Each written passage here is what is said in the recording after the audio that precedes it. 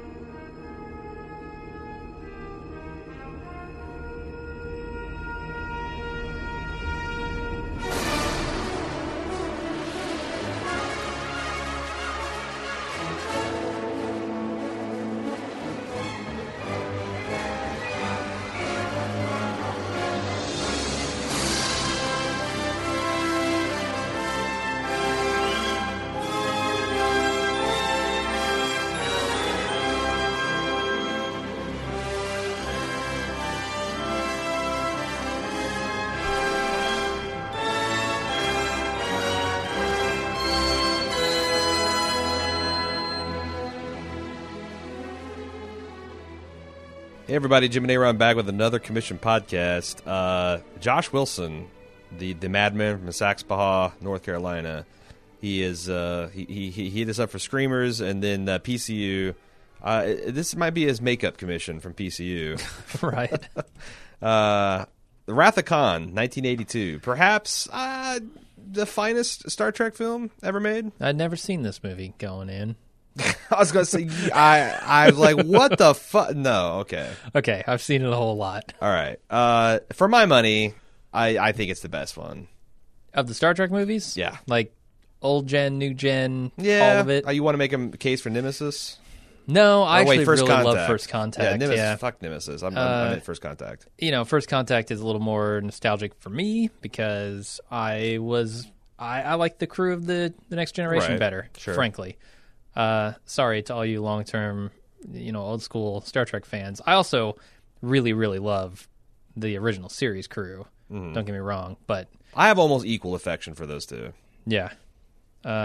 So, First Contact being the first of the Next Generation movies, if you don't count the horrible Generations film. Yeah, if you just conveniently rewrite history. Well, the first of the purely. Okay. How about that? Right. First with no taint from the original series. No Shatner taint. Yep. Although that was a good bridge. But yeah, I think this is easily the finest of the... It's a good bridge. That bridge killed Captain The Kirk. I original think it was series. a bad bridge. Yeah. Literally. Yeah. The bridge fell, and he... He always Got writes wedged up in himself the back canyon. in with the books, like The Return. Sure. I mean, come on. And then I think he did it again with a sequel to The Return. Yeah. Do you think he actually wrote any of those books? Because when I was a kid, I read his. I can't even remember what the futuristic detective shit that he wrote. Yeah, I the feel Tech like- series, the Tech Wars and Is Tech. that what it is? Yeah, I feel like have that, one of those. I feel like that shit's got to be ghostwritten. I don't see It has to Shatner be. sitting down with the attention span to write a novel. Right. Anyway, I think it's the best. My personal favorite, Star Trek 4. Really? But Okay. I think that is, you have to be a pretty big fan of Star Trek, otherwise it's just a fucking farce. Okay, so you're saying, it's not the best Star It's not Trek the best, 4, but it is your it's favorite. certainly my favorite, the one that consistently has a smile on my face. And it's just Right. Mm-hmm. really funny. Like, I'll never get tired of, like, I guess, like Buzz Lightyear style deluded Spock not understanding profanity and then clumsily trying to use it, and Shatner's reaction the same, and Scotty trying to talk into a mouse. That stuff's solid gold, man. And I'm just in the same way that I kind of half seriously believe that Rocky ended the Cold War. Mm-hmm. I more seriously believe that the Star Trek 4 saved the whales. Okay. Like, I'm not saying the whales are fine. I actually don't know, but I definitely know they're better shape than they were in the 80s. Mm-hmm. So should we should talk about, we should give Josh his due here. He says, Anubis 21 back to feed my slightly worrying obsession with commissioning podcasts. I had a difficult decision to make as I was tempted to have you talk about aliens, but then I thought about my introduction to science fiction movies, and it all begins with Star Trek II, The Wrath of Khan. Even more so than The Next Generation, which was prevalent during my formative years, from the time I was 7 to 14 years old. Wrath of Khan has always been the shining light of Star Trek, the Star Trek universe, and the best movie in the series by a long shot. It began the trend of kick-ass, better quality, even-numbered Star Trek movies and features the best villain to date, Sorry, General Chang, Borg Queen, Dr. Sauron, Voyager, Feature, Cybok, Tom Hardy, Christopher Lloyd, and those stretched-faced assholes from Insurrection. One thing, though, do you feel that Chekhov's remix hurts the film, or is that being me too much of a Trekkie and no one gives a shit? Wait, Chekhov's remix? Yeah. What does he mean with Chekhov's remix? I don't really know, but I'm guessing the fact that that they really, this is the one where I don't know. I might need to follow up on that. We might need to do a drop because I'm guessing he means that Chekhov is not actually part of the crew. He's a secondary part. And he's kind of a minor villain and that kind of thing. Mm-hmm. Do you guys agree that Wrath of Khan is the pinnacle of Star Trek universe? Anyway, Aaron, I know you consider yourself a Star Trek expert, so be prepared to catch good-natured hell in the forums from me if you screw that up, because I am as well. Well, I don't know about that, because I don't know that I can bring some deep lore. I read some behind-the-scenes about this. This is written and directed by Nicholas Meyer, who was brought in by Bennett to kind of save the franchise. And he wrote this script in 12 days, and he consciously decided that the big problem in Star Trek the movie, correctly, I think he diagnosed, was an overly reverential tone. Like just too much like standing in slack-jawed awe of the Enterprise, too much shots of weird energy clouds, and just too much Gene Roddenberry crawling up his own ass. Mm-hmm. And he said, I want to bring some humor. I want to bring it back to like some kind of military tradition. And you see a lot of like overly naval touches. Like at one point, the captain's piped onto the bridge. There's like a ship's bell keeping time. I really noticed when I was, putting my critical hat on how much this movie, especially the last act, owes to like submarine movies. Mm-hmm. Yep. And that kind of, those touches have really influenced the movies. Like they kept that consistent look and feel as far as the military uniforms and that kind of style up through Star Trek 6. Mm-hmm. And even, a lot of the ship-to-ship combat in the later series, I think, owes a lot of its heritage to what Nicholas Meyer did. He also wrote and directed Star Trek 6 and wrote Star Trek 4. The other interesting thing is that this is the movie that kind of made James Horner's career. He went on to not just, I'm just going to mention the stuff he won Academy Awards for. Field of Dreams, Apollo 13, Braveheart, Titanic, Beautiful Mind, Avatar, Aliens. And then he tragically died in a plane wreck, I think, last year. But yeah, he obviously had a huge storied career, and it arguably began in Star Trek 2. Also, other thing about Nicholas Meyer, he's one of the head writers for Star Trek Discovery. Interesting. Okay. I had kind of been slowly over the last year dialing my expectations down for that series, but damn it, that guy knows how to write some Star Trek. Yeah. I mean, I don't know that it makes me necessarily more excited for that show. I still after Enterprise and Voyager, both of which I didn't care for, Enterprise, which I really didn't like. Mm-hmm. I don't know how excited I am for Cue Star the fan Trek, saying, if you waited to season 2 and 3, Enterprise got real good. But no, I bet it did. Sure. The big problem I have at CBS, and also at CBS's online service, I just don't know how much love it's going to get. Anyway, that has neither here nor there to do with Star Trek 2, The Wrath of Khan. Mm-hmm. So let's talk about this. I think you have to begin the conversation about Star Trek 2 with the villain, because I think Josh is dead on, and this is, if you want to give an argument to like the Borg Queen, maybe she's the best villain if you're sympathetic to that. But I think the Khan is heads and shoulders of the best Star Trek villain in a Star Trek movie. Yeah, I agree with that. And I started thinking, like, man, they kind of lucked out that they cast Ricardo Montalban in this thing, and he was able to crush it, because he was just this one-off guy on a Star Trek series, and he did Fantasy Island, which I understand is highly regarded. But imagine, like, if they'd cast some goofball like Shatner, let's say. Yeah. Yeah, like if Shatner. Well, of course, I don't know. Like, that's the thing about he's good. He's fine. That's the thing about Khan, is he can go toe to toe with Kirk on that Shatnerian scale. Yeah, like he's not doing subtle things when his face is dripping with rubber cement at the end and covered in blood, and he's talking about with my last breath I spit at thee. I don't know. Yeah, no, he's a fantastic villain. I think the personal nature of this really services the movie well, like the grudge that he's got with Kirk. Yeah, and I think it was smart to bring him back for that. And you can even is the grudge deserved because Kirk left him there on a very nice planet in lieu of executing him or taking him to space prison, and left one of his crew members that he'd fallen in love with. Pretty good deal. Like, is it Kirk's fault that the planet, one of the planets exploded and fucked up the orbital mechanics? No. He's just angry that Kirk never stopped by. Never stopped by to say hi. I mean, fair point. Chekhov and his captain, what was the captain's name? I don't know. The Captain Eel Ear. They're surveying the Zeta Alpha system, and they don't just even do a long-range scan of Khan. Like, wouldn't you want to keep an eye out on a criminal mastermind like that? What if Khan you're Chekhov, sure. Yeah, what if Khan? Well, no, I mean just Starfleet. Like, I don't think Kirk did that in secret, did he? I don't know. Maybe he did. Maybe I don't remember the original. I wonder episode. if that's a plot, that space seed. If that's a plot point that Kirk kept this off the books so Starfleet wouldn't harass him. But at the very least, Chekhov should know, right? Yeah, like just check. It's like if you moor Lex Luthor on an abandoned planet, how do you know he hasn't cobbled together warp drive and he's not breeding another race of super soldiers he's going to take over the Federation again? Yeah. Especially when he's got the superior intellect. Yeah. Although not much of that in evidence. We can talk about that eventually, but sure. The thing is, he looks the part. He looks like he's set his own little Mad Max colony down there. I mean, now that I'm watching with adult eyes, it's kind of impressive that they've managed to survive. That desert planet looks like it's just hell. There's nothing living or growing there other than those fucking eels, and yet they've got 50, 60 strong, genetically modified super soldiers just chilling out.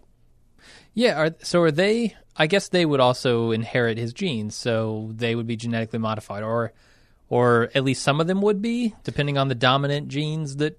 Well, see, I always thought that these were his children. How they express. But I think the movie makes it explicit that these are actually fellow members of his... Oh, well then... Okay. Military organization, because he said some of these men have sworn their lives to me over 200 years ago. Right.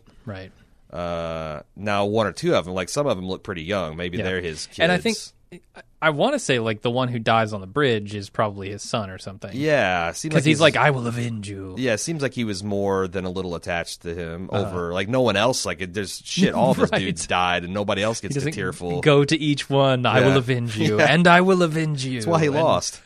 That's true. He didn't. That's why he set a 999-second timer on the Genesis. He had to go. He had to do a loop around the ship and say, "You're being avenged. Just want you to know, you too, got you, buddy." Yep. And then get back to the bridge so he can watch it. Yeah. And he's hobbled, he's got his arm pinned to his chest and doesn't seem like leg he can shot really to walk. hell. Yeah. I mean, he can barely fit that weird metallic cylindrical Rubik's cube going. That was a real struggle for him. Yeah. What's up with that system? I have no idea. So first of all, it's a system that's connected to the Genesis device that interfaces with it. Yeah, it's wired into the panel. Do starships panel. have those? I suppose the research station would have to communicate with it somehow. Yeah. So maybe they just use the standard Starfleet tech right to do so. Yeah. And I buy that's another thing. I buy that Khan and his people are smart enough to figure out how to use a starship given 2 or 3 days of travel time. And they're not experts. Kirk pretty handily fights them in a fair fight, which makes sense because maybe Khan is a super genius, but also, Kirk's got 20 plus years of actual Starfleet experience. So, right. I think the other thing about that mechanism, though, is it's essentially like the Windows dialog pop-up that asks you, "Are you sure?" As you twist each ring, it just wants to make sure you have to think about what you're doing. Are you sure you want to delete these files? Are you really sure? Type delete. Right. Are you sure you want to create life on this planet? Right. Really? Are you sure? And it asks 5 times, and then it's like, okay. Life on this planet. Mm-hmm. Genesis is damn near magic. It's already kind of baseline magic. I don't understand what kind of fucking Genesis wave can actually rewrite a planet's surface and make life where there wasn't there, or take pre-existing life and reconstruct it.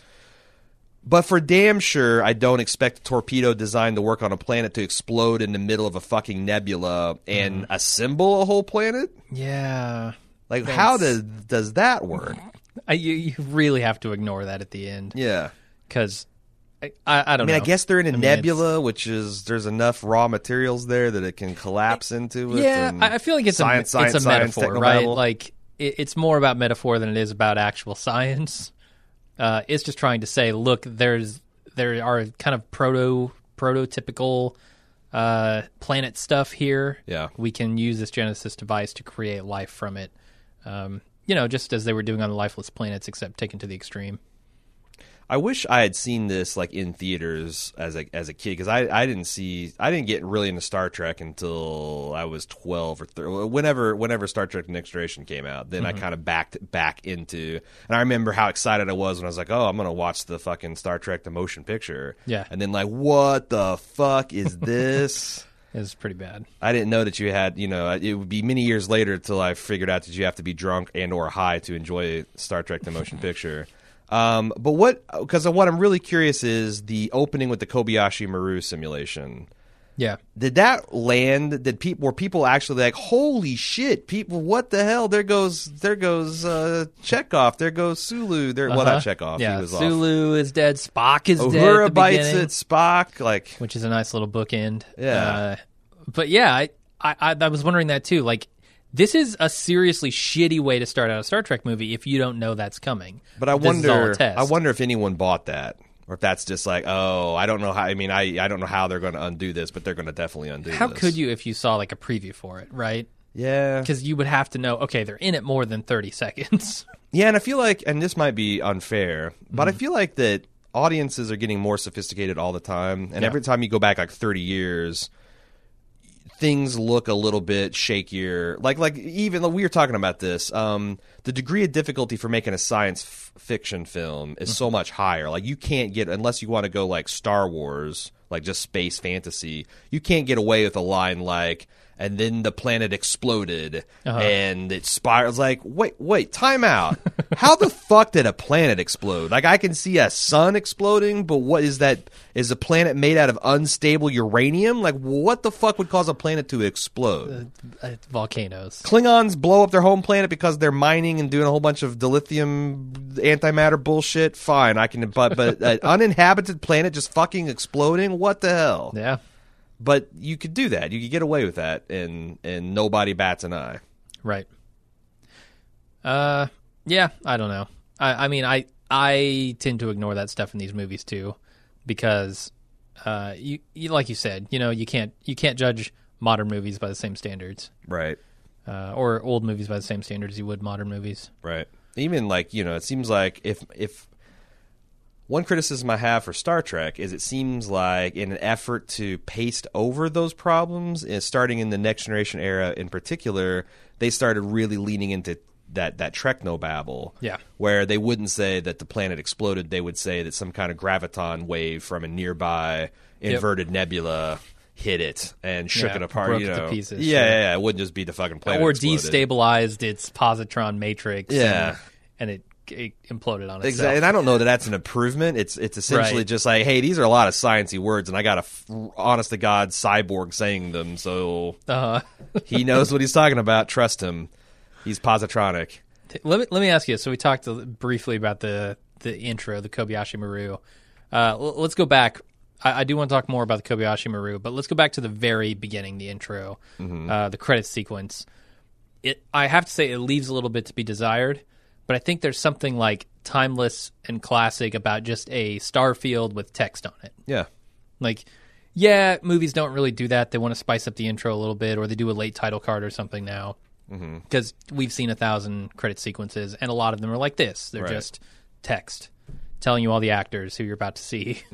How do you feel about the intro to this? Because I almost feel like it sets an all right tone for this movie. No, I enjoyed it, and like I feel like we're a little bit jaded with Starfields ever since like Windows came out with the. But that was kind of for its day really cool. In fact, there was just white dots, but I think it looks cool.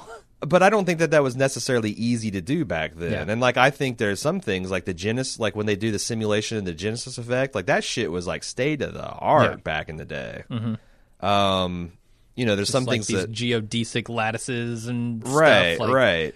Yeah. I mean, it's like I said, it's primitive by today's standards. It's like primitive by like mid '90s video game cutscene standards. But back in the day, it looked like $1 million, and like the retinal scan and all that stuff. I mean, that's the thing about Star Trek. It's hilariously outdated when you look at like, you know, we were talking about when Chekhov and his Captain Eel Ear were talking to Kirk's side piece and her son. Like the image was all like losing its horizontal stability and shaking and warbling, and it's obviously this big fat CRT tube. And I'm like, who knew that, you know, 20 years after this movie had made, we'd vastly surpass their, you know, monitor technology. But what are you going to do? Yeah. How do you predict that stuff? That's one of the things I think is so amazing about like the Rogue One, how they were able to essentially use the same graphics, but and workstations and everything, but clean them up enough to make them look like they're brand new again. Like if you watch A New Hope, like that shit's old. Like you can see like the pixels and stuff. They took that same design and just like gave it a high definition, and like it's like the, you know, A New Hope Death Star gunner remastered or whatever. Huh. I didn't notice that. Yeah, it's just it's cleaned up and not old as shit looking. Yeah.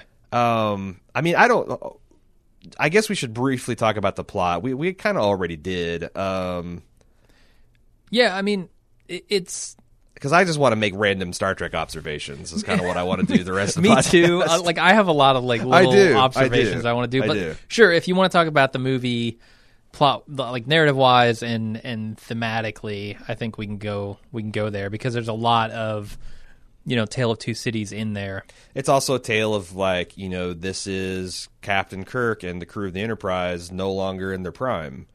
You know, Kirk is accepted in an admiral's position, which, you know, is a promotion, but it means he's not going to be out on the front lines anymore. Yeah, and he's essentially dead. He needs reading glasses because he's allergic to retin A or whatever the magic Retinics?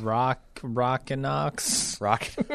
Sounds right. So McCoy gives him a pair of old reading glasses. Yeah, which I'm shocked they don't have some kind of laser surgery. Right, there. like they didn't They see could just that fix coming. his fucking eyes, or contact lenses. I guess it's a pill. Yeah. It's a pill you take. Yeah. Everything was a pill back then. I mean, meals are going to be pills. I mean, McCoy can give an old woman in Star Trek 4 a pill that regrows her kidneys. He can't just like give. I guess he's allergic to the retina growing pill. Sucks. But yeah, there's the theme of all these people are getting old and things are coming to an end. Yeah. And like Spock's death. That's another thing I want to talk about. Like, I think that Kirk's that William Shatner's performance during the funeral of Spock might be peak Shatner. Like that was incredibly restrained for him, and it actually worked as a genuine human moment. Like I bought it that this guy who is in command of the starship and his admiral is just quietly losing his shit about losing his best friend. And you know, there's always also the element that like I appreciate about the Master and Commander series is like that these were good friends that were very, very different people, and they might not even have fully understood them to the very depths of their being, because, you know, how do you understand someone as inscrutable as Spock, and how can Spock understand someone as passionately human as Kirk? But when he's given him his eulogy, like that's a real genuine moment. Yeah. And then Scotty fires up the bagpipes and watch out. Yeah, I wondered in that scene, like where they're shooting Spock out of the torpedo tube, how did they decide who gets to be in that room? Because it's a very small room, Right. And like, and you got to think that Spock dying has got to be like, I mean, I don't even know what the equivalent would be. It would be like, I don't know, Norman Schwarzkopf back dying in the mid 2000s or something. Like everybody, he was the general in command of Desert Storm. Oh, okay. Or like Colin Powell or something. Like he would be a big state funeral. Yeah, you'd think a bunch of people from the ship. I mean, the crew's huge. Right. The crew's more than just the 40 or so people you see in there. Plus this, and if you just want, I was thinking like, I'm wondering if the Federation gave him shit for not bringing, you know, Vulcan's favorite son back to the cast so they could have this big stage. Like, maybe really? He shot him at Vulcan. Maybe he shot him at the planet. And missed and hit the Genesis. Like, there wasn't a planet there a minute ago. Oh, that's right.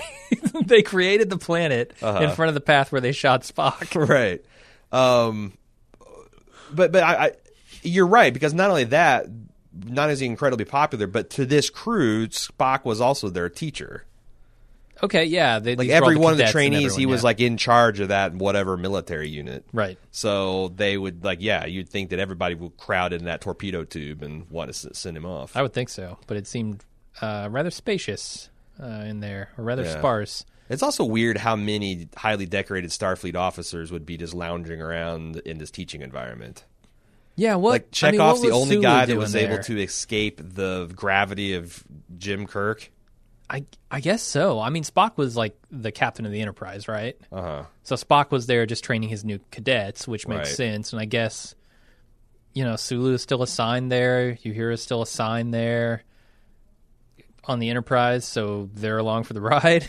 I mean, I don't know. Like, speaking of the Master and Commander series, that was always a thing that Jack Aubrey, whenever he went ship to ship, he had a little bit of latitude to bring, like, certain officers and like his personal boat crew, and like he could take them from commission to commission. So maybe since he's leaning in his naval history, you're just supposed to assume that Kirk would have a little bit of latitude. Spock's in command, Kirk's an admiral, and Kirk's keeping a few of his followers as his like personal entourage. That's do they not have free will? Are they not like...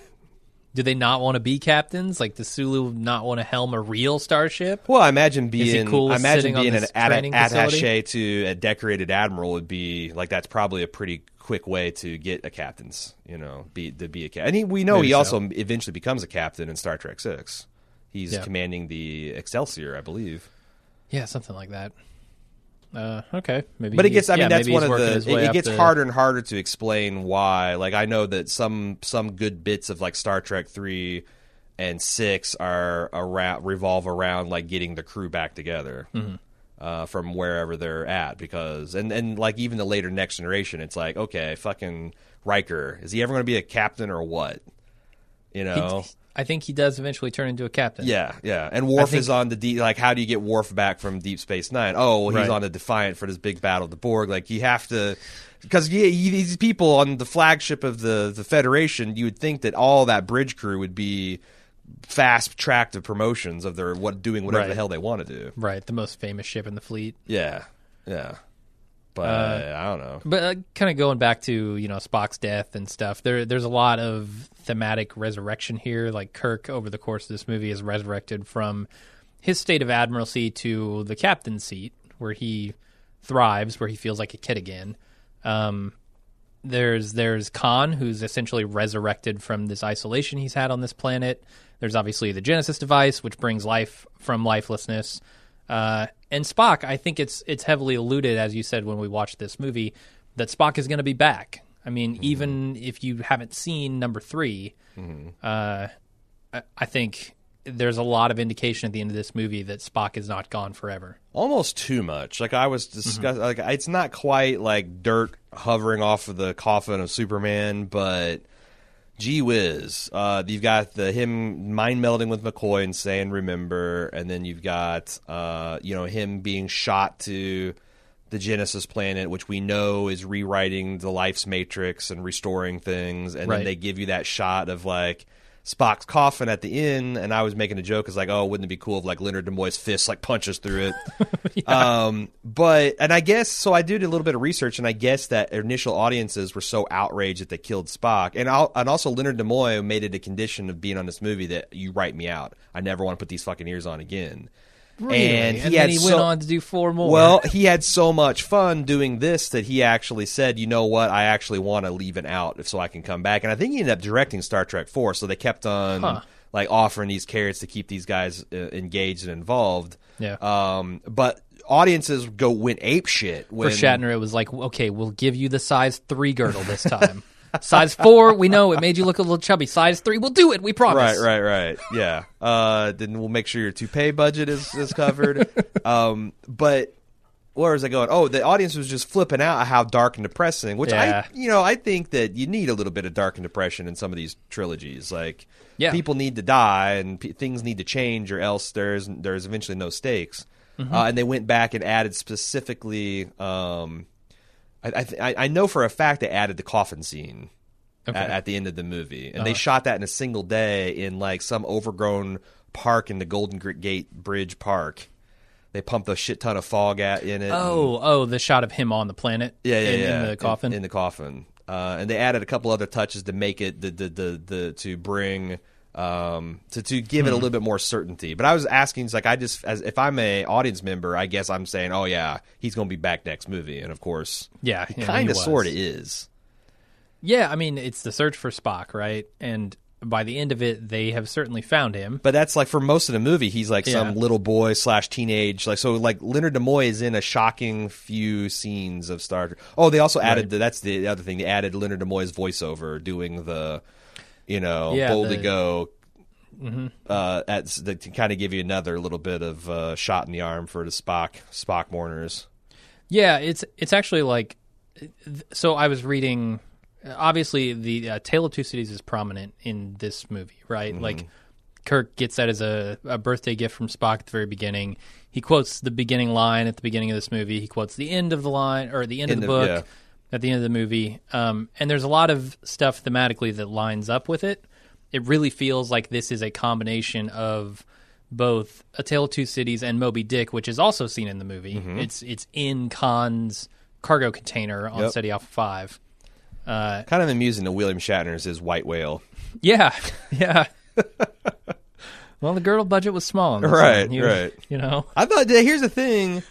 I thought this is still pretty close to peak Shatner. Like, yeah. I remember thinking that he looked pretty old as a kid, especially compared to when I was fresh off watching the old series on reruns. Mm-hmm. But you compare him to Shatner in Boston Legal, or even Shatner at the end of Star Trek VI or Generations, and he's still plausibly playing a kind of swashbuckling captain here. I think so. Yeah, he's borderline, but I mean, for sure works. He needs the his appetites and his hairpieces are legendary. Like this is he was already in a girdle and a hairpiece season 3 of Star Trek the old series, right? So I don't think a couple years of T.J. Hooker helped that situation any. Probably not.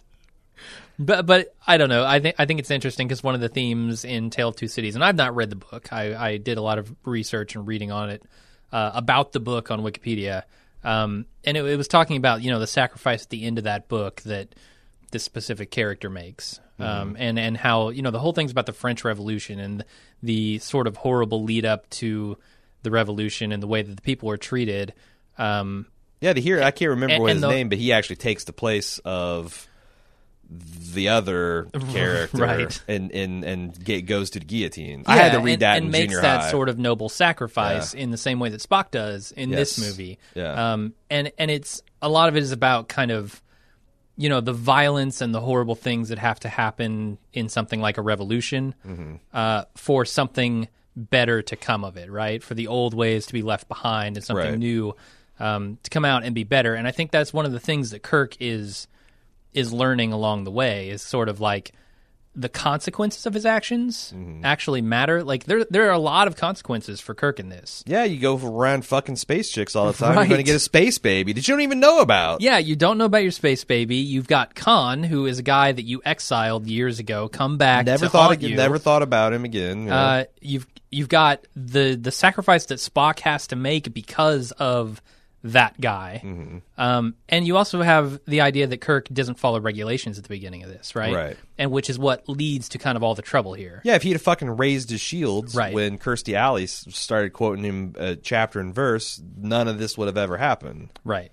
Because surely the Reliant is not as strong as the Enterprise.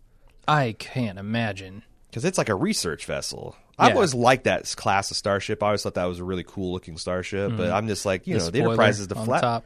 Huh? With the spoiler on top. Yeah. And the twin nacelle slung low. It's a little bit more like, conventional warship. Maybe it is a tougher ship, but I always thought the Enterprise was always the flagship and one of the stronger ships. There's always I remember reading some of the novels, there was battle cruiser class that they would bring out in times of war, but in times of peace, that Enterprise was always top dog. So if he fucking raises shields and charges phasers, and why wouldn't you?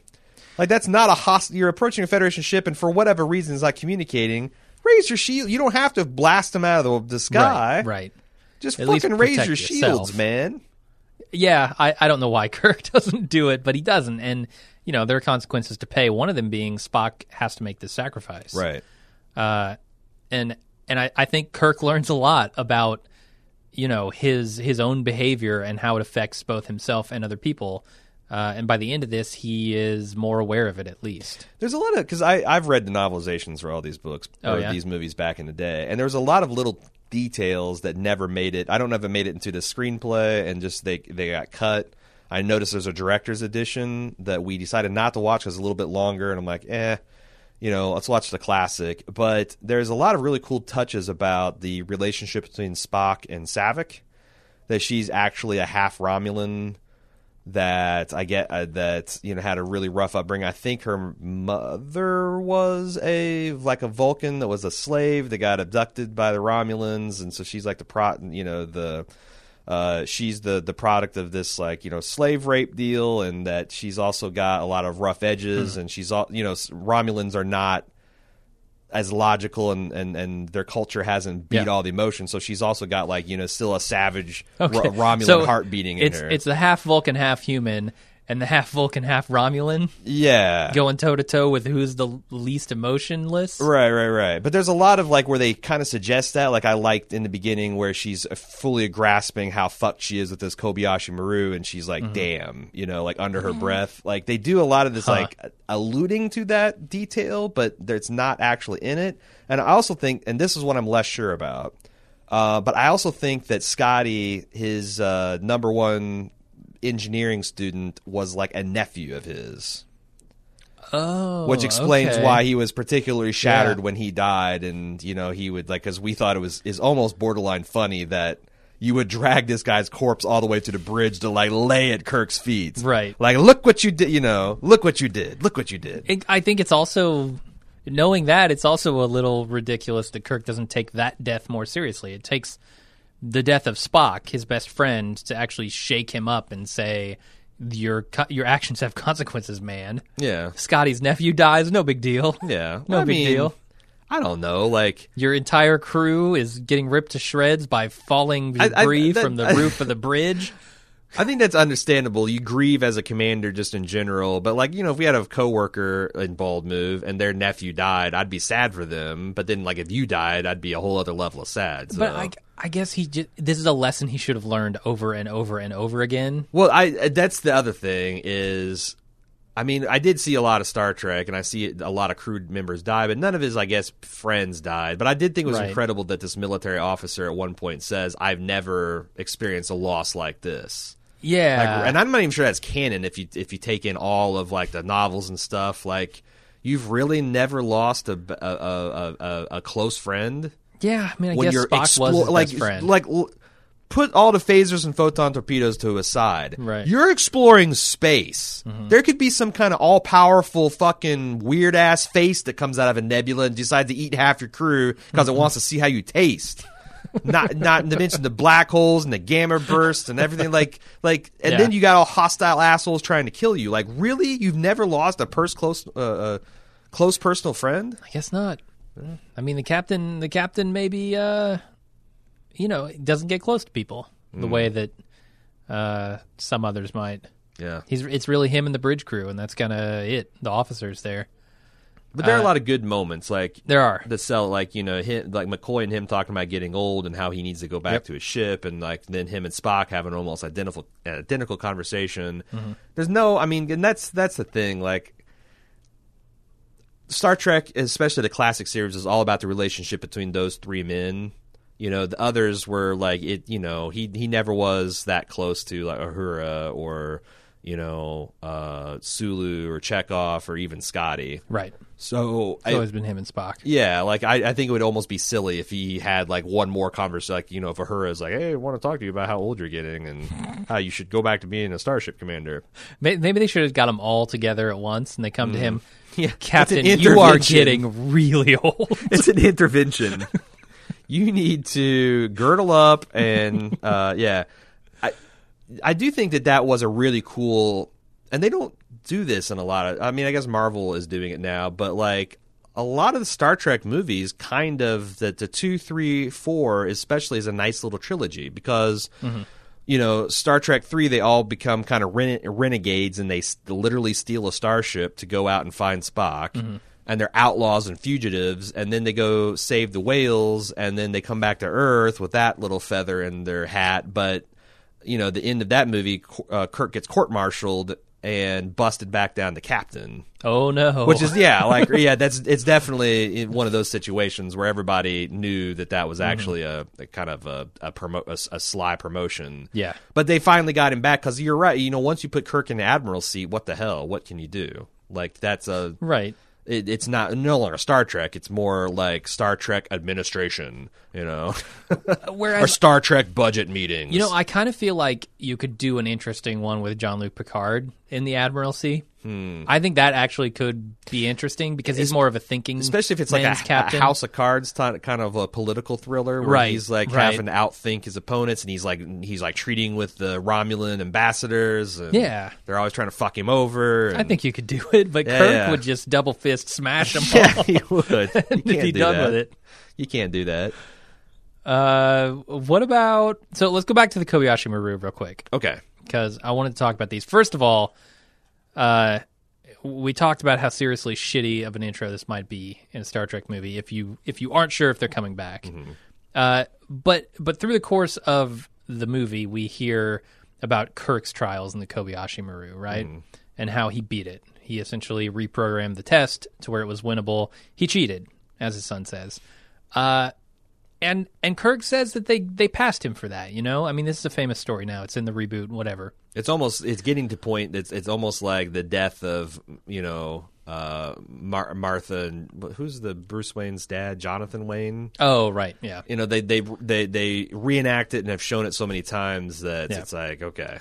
So they say, okay, he cheated, and he got passed for that. Yeah. Now, he clearly didn't learn the lesson that test was trying to teach him, and yet they passed him anyway for unconventional thinking. But he did fail it twice, so he went through the at least mental. He went through at least. But he still says he doesn't believe in the no-win scenario. And that's kind of dumb. Like, I don't care if you don't believe in the no-win scenario, the no-win scenario believes in you. Right. It's like, one of the elders used to say, it's like, Satan doesn't care if you believe in him, he believes in you. Like, there are no wins. I'm sorry, there are no win situations, especially again when you're out in the cold fucking vacuum of space. Right. But I don't know. Do you pass a student who cheats a test in a novel way? Like, how do you not pass James T. Kirk? I don't know. I mean, it seems like the test is designed to teach a certain lesson, and if they don't learn the lesson, they fail. But you could argue. I could see them arguing. Well, he did learn. He was forced to confront defeat, and then he came back and beat it because he's. And I don't know. Like, that's. Then why didn't they pass him the first two times? Well, I don't. If he learned, I don't think that's your final. That's not the final Starfleet exam. I don't think. That's no, just but one of the things he took you the do. Kobayashi Maru 3 times, right? Right, but you can't pass it. Like, everyone fails it. Everyone fails it. So you take it over and over again until you that's pass Kirk. all the other things? That's fucking Kirk, because I don't know why. Did he request it? Was he like, I want to do it again? Yeah, I do. I think, and the Professor probably is like, look, this is designed to be an unwinnable exercise. And Kirk's like, challenge accepted. And then he comes back, he's like, look, I got it this time, buddy. And then he cheats and wins. And then it's like, aha, here's your commendation for. But again, he already went through the psychological process of losing, which I think is what's important to Starfleet. Okay. I don't know. I'm just making shit up, honestly. Yeah. I mean, I don't have Starfleet regulations in front of me. Yeah, and I forget how it goes in the reboots, but reboots, there's a lot of apple eating. I know there's a lot of apple eating in the Kobayashi Maru simulator. There's some apple eating here. Yeah, was he eating Plenty an of apple? it. He ate an apple when he was. I think it was an apple when he was telling when he's in the Genesis cave. Yeah, and he's telling him like, I don't believe in the no win. So that's a really clever callback. Then having him chomping an apple when he actually beats it. I guess so. I guess so. I didn't realize it either. Well, let me ask you this. What does Romulan ale taste like? I have that in my notes. Like, what is Romulan ale stronger than like Everclear? It definitely has a distinct flavor. Yeah, or maybe it is even like a different fucking chemical property to it. Okay, like it's not one of the 5 flavor profiles we understand on Or I'm Earth. just saying that, like, it might not be like ethyl alcohol. Like, what if it's got a little bit of like, THC or psilocybin quality to it? Like, so he's high this whole movie. He takes a shot of Romulan ale, and then boom, he's off to the moon. Yeah, actually, the Genesis simulation had no computer graphics in it. It was actually just like, a dry spreadsheet statistical That analysis. explains the planet creation at the end. Yeah, none of this actually happened. Yeah. But no, I that's the only thing I can think of, because like you can only make so strong an alcohol. So I'm wondering if there's some kind of alien, alkaline property to this that does a little bit of extra woo woo to you. Because that face he made was not was the face of a man who was touching the face of God, I guess. Yeah. Can I ask you? Are we to the point in the podcast where we just start propounding I think so. questions to each other? Yeah. What is the fascination with wooden ships? Oh, in like Kirk's quarters, his office. I mean, it makes more sense now that I've read about, Nicholas Meyer and him wanting to intentionally make this more naval, but they've kept that going. It's just weird because, like, why would they stop? And I guess it would maybe make sense if, like, you were only going to have all the enterprises that have ever been in human history. So you go back to, like, the old, wooden ship, and then you got the aircraft carrier, and then you got the NCC 1701 and 1701A. But like, really, like, why would you why would you stop there? Why wouldn't you have like a Viking ship or something? Why wouldn't it, if you want to go back to truly ancient mariners, if you feel akin to those guys, why wouldn't you go back and have something other than like European square rigged sailing ships? I don't know. It seems to be a fascination of all the captains too, right? Yeah. Like, I understand that you're piloting essentially what is a ship, a seafaring ship in space, but I mean, Picard's got that bug. Sisko was the only one who avoided it. He really did the baseball thing. Yeah, he went heavy into Earth pastimes. But we've talked about that before, where it's kind of always slightly odd that classical music still means the same thing it does today. Like when you'd think that there would be some Elvis, and I know they subvert that a little bit in like First Contact and in the Star Trek reboots, but there is like weird. Like they go back a couple hundred years to like the Enlightenment period, and like that's like universally good, and like, there's nothing from 20th or 21st century a human culture that you would want to experience. Yeah, I guess this whole era is going to be just a blank spot in history. It's going to be just a forgotten age. I don't know why. Like no Frank Sinatra. The most like I'm not saying they're going to be listening to fucking inventions. Metallica and Megadeth, but like no Frank Sinatra. I guess not. Yeah, kind of crazy. How about this? The uniforms. Let's talk about the uniforms. How do you think they stack up against some of the other uniforms? I really like this era of uniform. There's a lot of corrugation, like so much corrugation. Their turtlenecks are corrugated. Looks uncomfortable. It does. And it almost looks like, have you seen the bubble wrap that wraps around like liquor bottles? Oh, yeah. That those are shipped in? It looks like they're wearing one of those. I also don't understand how the double-breasted thing works. Like when they drop a flap and let like their chest flap open, is that because they're too hot? But it's actually not exposing any of their skin. It's just like, right. I don't get it. Like that just it makes them look sloppy. It doesn't make them look cooler. Like if they fully open the thing to where it just hung open, then like, okay, I get it. But I have a jacket that's like that you can do that with, and I never understood its purpose. Because it does. Does it make you feel cooler? Like fractionally cooler? Maybe slightly. Does it make you feel cooler in like the fond sense? Definitely. All right, there you go. Well, then that's why James T. Kirk would do it. Yeah, I do like these because they vary. Like, it's hard to trace a line from like naval uniforms from like right now. If you want to go back and look at all of the United States Navy, you can kind of draw a direct line between what they used to wear. And I know they've all gone to the weird, like everybody wears like the fucking BDUs with the military the mil dot patterns and stuff now, and like your just daily use. But like if you go to the dress, you can definitely plot a course from the here to there. And I think that's also, you could go like Star Trek 2 through 6, same deal. Like, that looks like some kind of military uniform. But the old series uniforms are just kind of like pajamas with a velour top. Yeah. And the Next Generation that looks like kind of pajamas, velour pajamas. Those don't look like any kind of uniform that I would recognize. Yeah, they do. There seems to be a big drastic change somewhere. Now, the First Contact uniforms, I feel, are headed more toward that tradition or again. even like the later Deep Space Nine era, where they go with like the more solid, like outer jacket with. Okay, yeah. So same thing, and the Picard even started doing some of that in the later Next Generation. Like some of those look a little bit more military. Now, I guess because the Earth is not the lead, even though it's the capital of the Federation. Like the you'd think that a lot of the Federation aesthetic would come from like Vulcan and some of the other allies. So maybe the pajama stuff is more like Vulcan influence. Those are actually if you look at 17th century Vulcan uniforms, you can trace a clear line from where there to, and then Earth is like, you know what, fucked pajamas. Every 10 years they take turns. Like it's back to human traditions, and they go back to that stuff. But otherwise, I do think these are one of the cooler uniforms, though.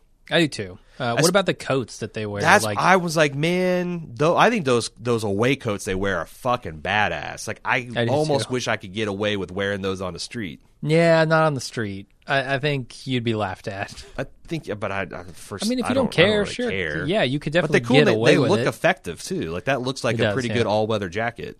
Yeah, I think so. And of course, as you pointed out, Kirk would definitely pop his collar. For sure. He's the only one. Savick and McCoy are, they got their collars laid down like they're supposed to, but he's got it like he's, like Cobra Commander's winter gear. Yeah. Winter line of fashion. And then the doctor at the end, she's got her collar popped. I think that's because Kirk. she's wearing Kirk's coat. That's his letter jacket. Oh, really? Oh, yeah. Is his permanently popped? Did he get like rods installed into the collar? He's just never laid it down. Like the collar must be popped. The collar must be popped. Yeah. All right. Did you think that Chekhov should have soft pedaled his disdain for Khan just a little bit when they first met him? Yeah. Like right off the bat, going, you condemned, vile, blood sucking criminal. Like right. Wouldn't you be like, oh my God, Khan, so nice to see you. What the hell? Did you guys switch planets? How'd you survive? Well, we left you on a paradise. What's going on? Like, but no, he's just right away like going at him, hammer and tong, and that's why you get an eel in your ear, Pavel. Yeah, I don't remember what his feelings on Khan were in the original series, but can I call bullshit on those eels killing like half of Khan's crew? Why? I mean, you're sleeping, some eel babies crawl in your ear. But it'd be one thing if it was pain-free, them wriggling your ear, but apparently that's incredibly painful. Like, the eel's body is half exposed while you're screaming, so I think you just wake up and claw at your ear and pull it and then just crush that thing. Maybe. Like vampire bats get by because they creep up on you and they're like, there's some kind of anesthetic quality to their saliva. Is it deadens? Because like if you could fucking feel them biting you, you'd be like, what the fuck? And you'd kill them.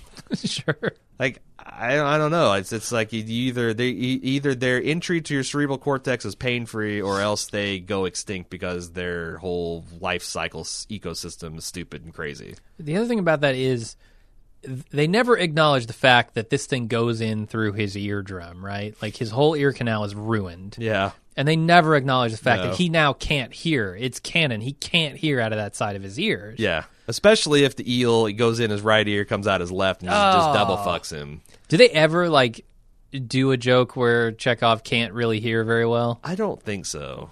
He screams a lot in future movies. He can't he can't enunciate V, any kind of V sound. Yeah, it's a real bad Russian accent.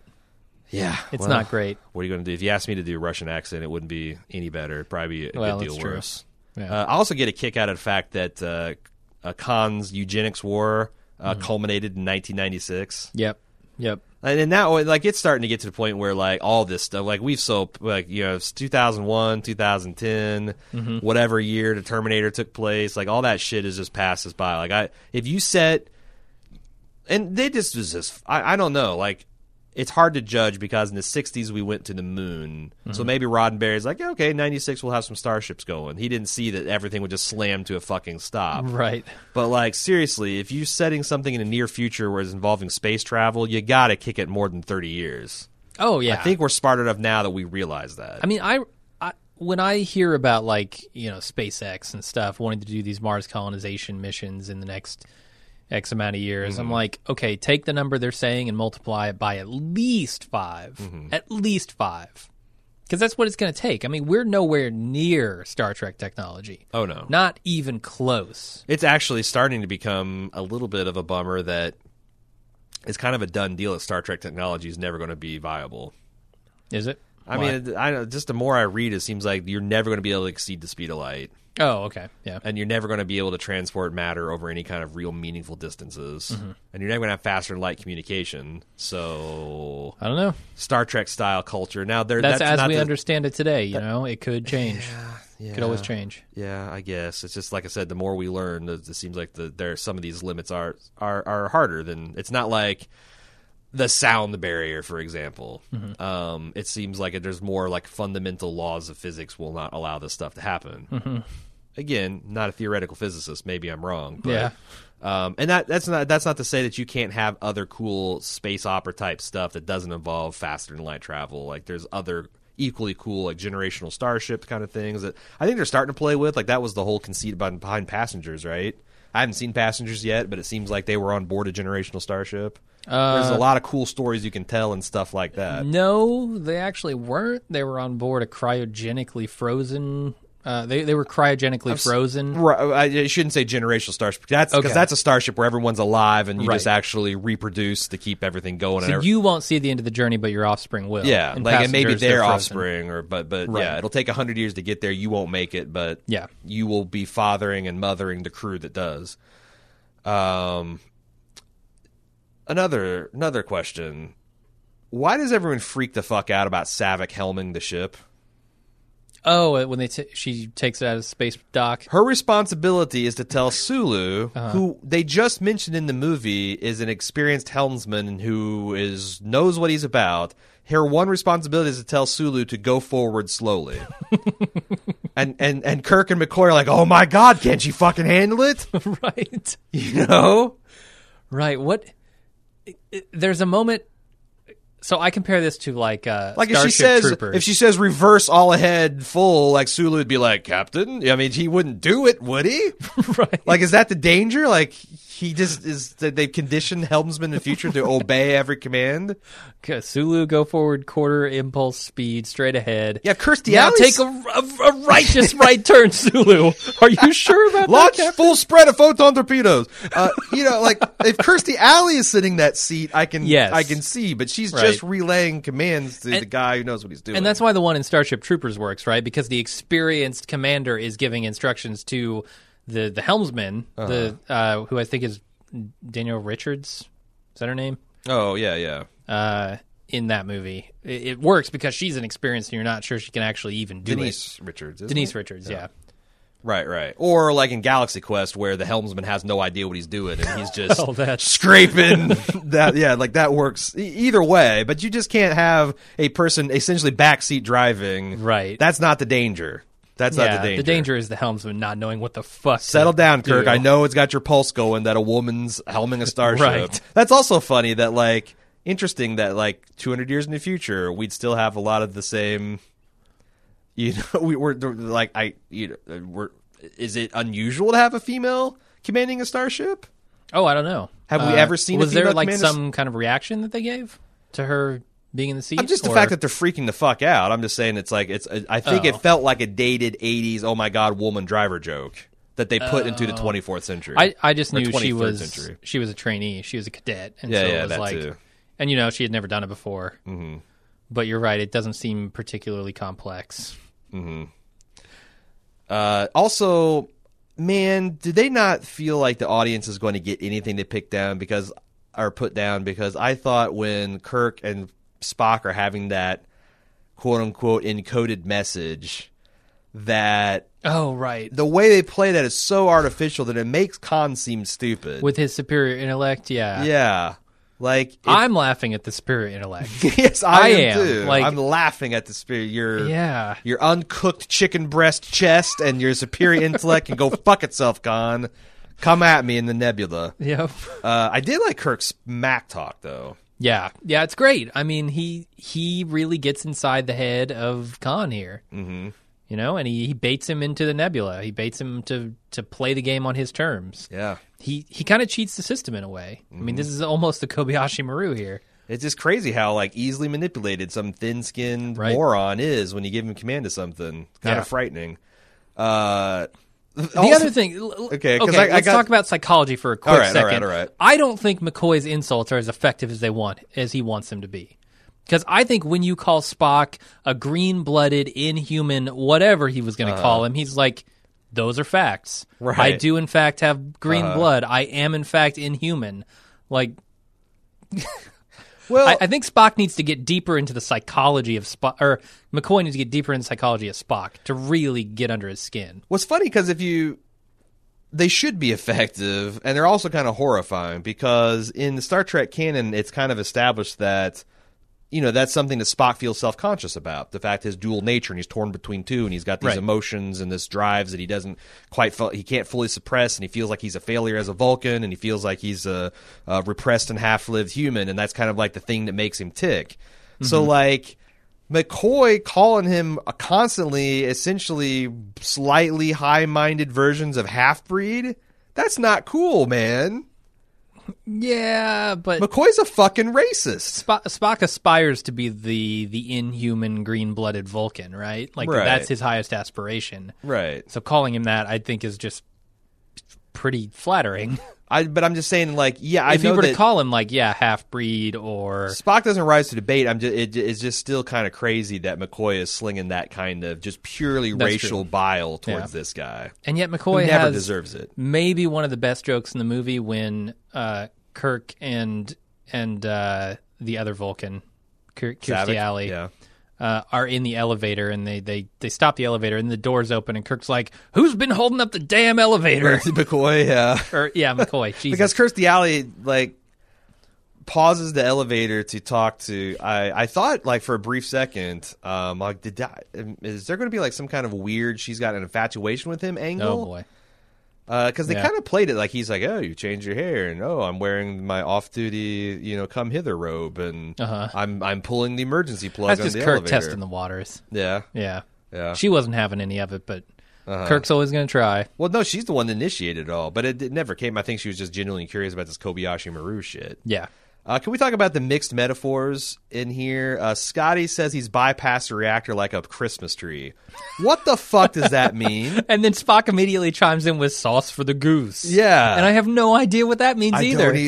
I don't either. I think sauce for the goose is sauce for the gander, which you're is usually kind of what you would say to when someone's like if you did something to me unfair and I did it immediately right back to you and you complained, I'd be like, well, sauce for the goose side.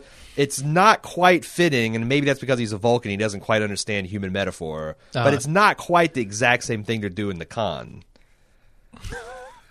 Right. It was very confusing to me. But so I found out something interesting on Wikipedia about A Tale of Two Cities. Is it all about sauces for goose? It is. It's about how to goose a sauce or sauce a goose, one or the other. No, actually, in the book, Dickens uses a lot of literal English translations of French idioms, and it was very confusing to the people reading it at the time that he wrote it. Right. And so I think that's actually really smart dialogue based on that sort of thing from the book.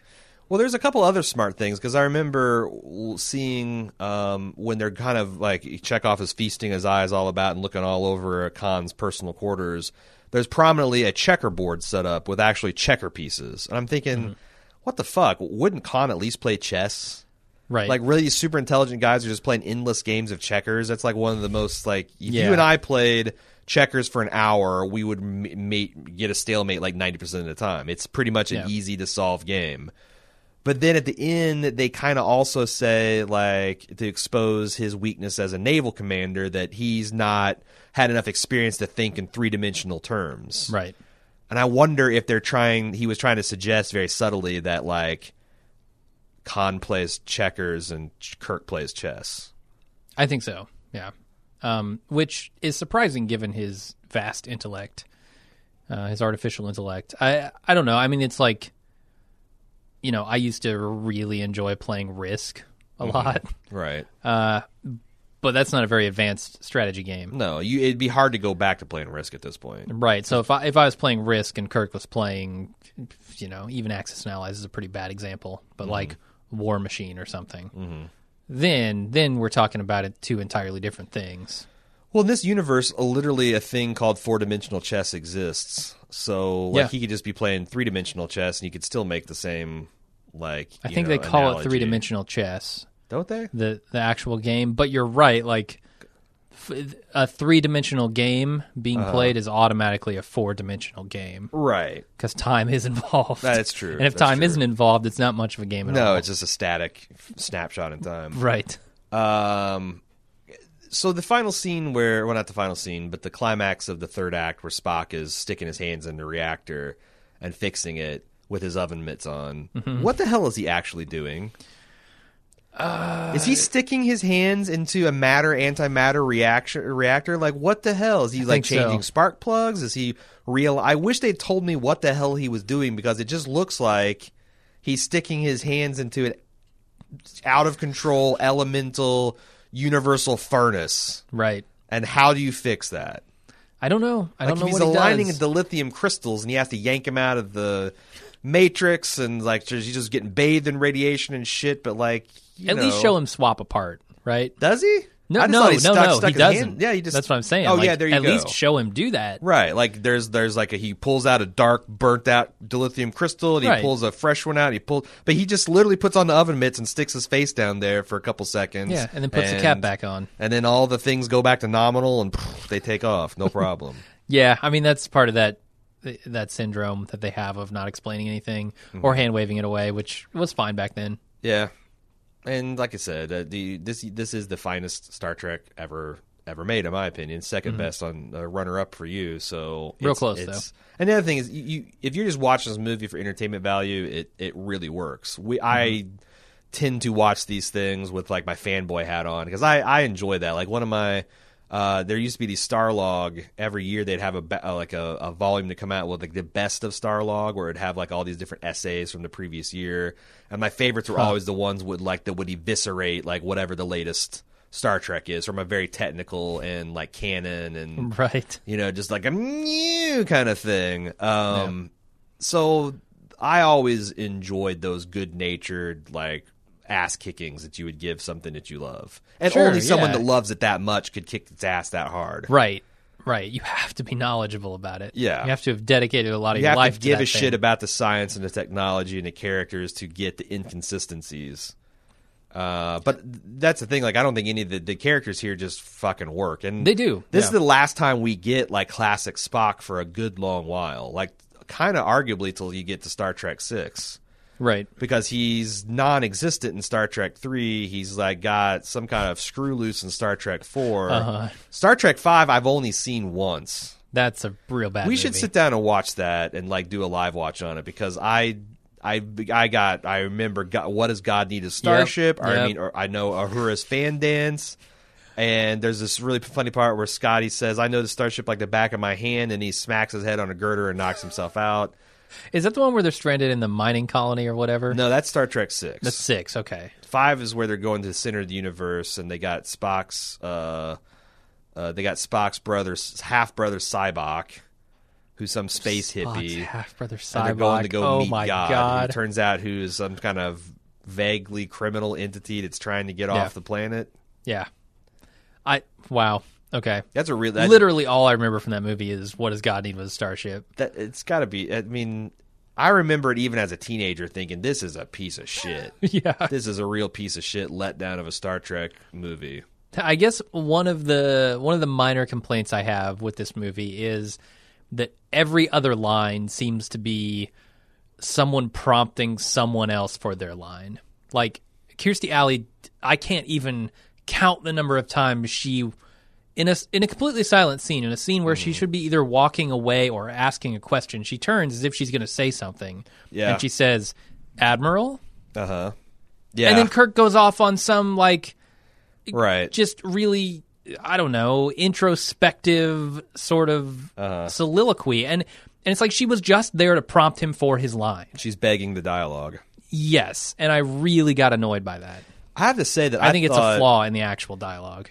it breaks my heart that Kirstie Alley blew up in terms of her fame in between this and the next movie, because they keep Saavik around, and then they also had the Vulcan woman in Star Trek 6 who turns out to be the traitor. That would have been a really cool arc for her character to take. Like, that's making a character out of whole cloth. And Kirstie Alley did she's a pretty intelligent actor, I think, and she did enough with that to make her interesting, even though we knew next to nothing about her and they cut out some of the most interesting backstory. But it'd been cool to introduce a fresh character like that gives you a little bit of, new insight into Spock's character, and she could kind of like grow up and be interesting in her own right. Yeah. And keep a little bit of youth and vitality into the cast. It's too bad that, she had better things to do, because Saavik got recast in 3 with a much less interesting actor, and then got written out, and then they had some I can't even remember the Vulcan's name. The Sabotage one. How big were these movies back What do you mean? in the day? In their day. They were were they blockbusters. They were? Like Star Trek 2 made $78 million, which doesn't sound like a lot, but Yeah. I guess it was a shit ton of money back in the day. That's weird. I don't know why she wouldn't want to reprise her role. Well, I don't know, because she hit it big in Cheers, and she had that's a big commitment, and Yeah, I guess so. She was big on TV then. I don't know. I mean, it's kind of, as far as science fiction goes, this series, Star Trek as a whole, is definitely one of the more formative ones for me. Easily, like most formative, tied kind of with Star Wars. Battlestar Galactica was kind of before and after my era yeah. of formative sci-fi years. Yeah, I not really, a lot of other stuff on. I have a hard time saying which one I like best. I mean, I think Yeah. Star Wars that was like my first love. Like I was like I loved that as a little boy. And Star Trek I came in a little bit later in life. Not much. Like I was in 5th, 6th grade when I started getting really into Star Trek. But Well, we've talked about this. We did a Blue Yonder on Star Trek versus Star Wars, right? Well, way no, back in the day, and we Yeah. talked about how we said, okay, which would you rather have happen? Eliminate all of your knowledge of Star Trek or Star Wars. And I think you and I certainly both picked Star Trek, because as we saw it, it is more of a series for adults, series who can people who can understand the messages of the show, whereas Star Wars is a fun, fantastical adventure movie. Yeah. Which is awesome in its own right, and I love it. But, as an adult, I think Star Trek is more affecting for me. Yeah, no, the one thing as I continue to get older, I continue to see that Star Trek kind of gets dated. Because, like, some of the, like, if you go back, especially the old series, and you've got, like, where the bombshell is that Kirk is kissing Uhura, that was obviously really controversial and progressive in his day. It's, like, kind of ho-hum. And then you go back to Next Generation, I'm thinking that random plot where Riker visits the planet of androgyny, and he falls in love with one of the creatures and they're not allowed to be male or female. So it's like this commentary and forbidden homosexual relationships, and that's kind of like passe. And Sure. so it's like that's the thing. It's like, yes, it is more interesting, and it has more of a message and has more of adult themes, but also those themes constantly get ground into historical grist. So it's more kind of Yeah, almost that's unintentional comedy or irrelevant by the time. So I don't know, but. Yeah, And the other side of the argument is there's a hell of a lot more Star Trek to enjoy.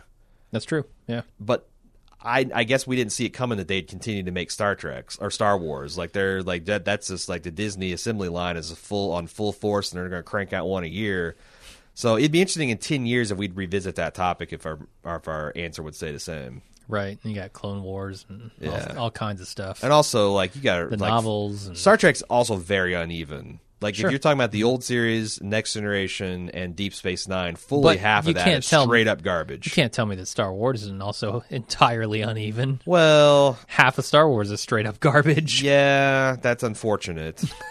That's unfortunate. And becoming less true. Sure. Yeah. But that's almost like yeah, you got me there. You got me there, Jim. All right. Topic's dead, Jim. Yep. I think we killed it. Anything else you want to say about Star Trek 2, The Nah. Wrath of Khan? Nah. I do thoroughly enjoy this movie every time I watch it, though. All right, Josh. Speaking of thoroughly enjoyed, I've thoroughly enjoyed the experience of your little podcasting trilogy. if not the experience of watching all of them. I did enjoy the podcast we made, and it's a lot of fun watching Star Trek here in the office with my buddy. Thanks for commissioning that. Again, special thanks to Josh Wilson and Nubis21 on the forums. And we will be back with another commission podcast before you know it, and hopefully get the shop fixed here real soon. Yeah.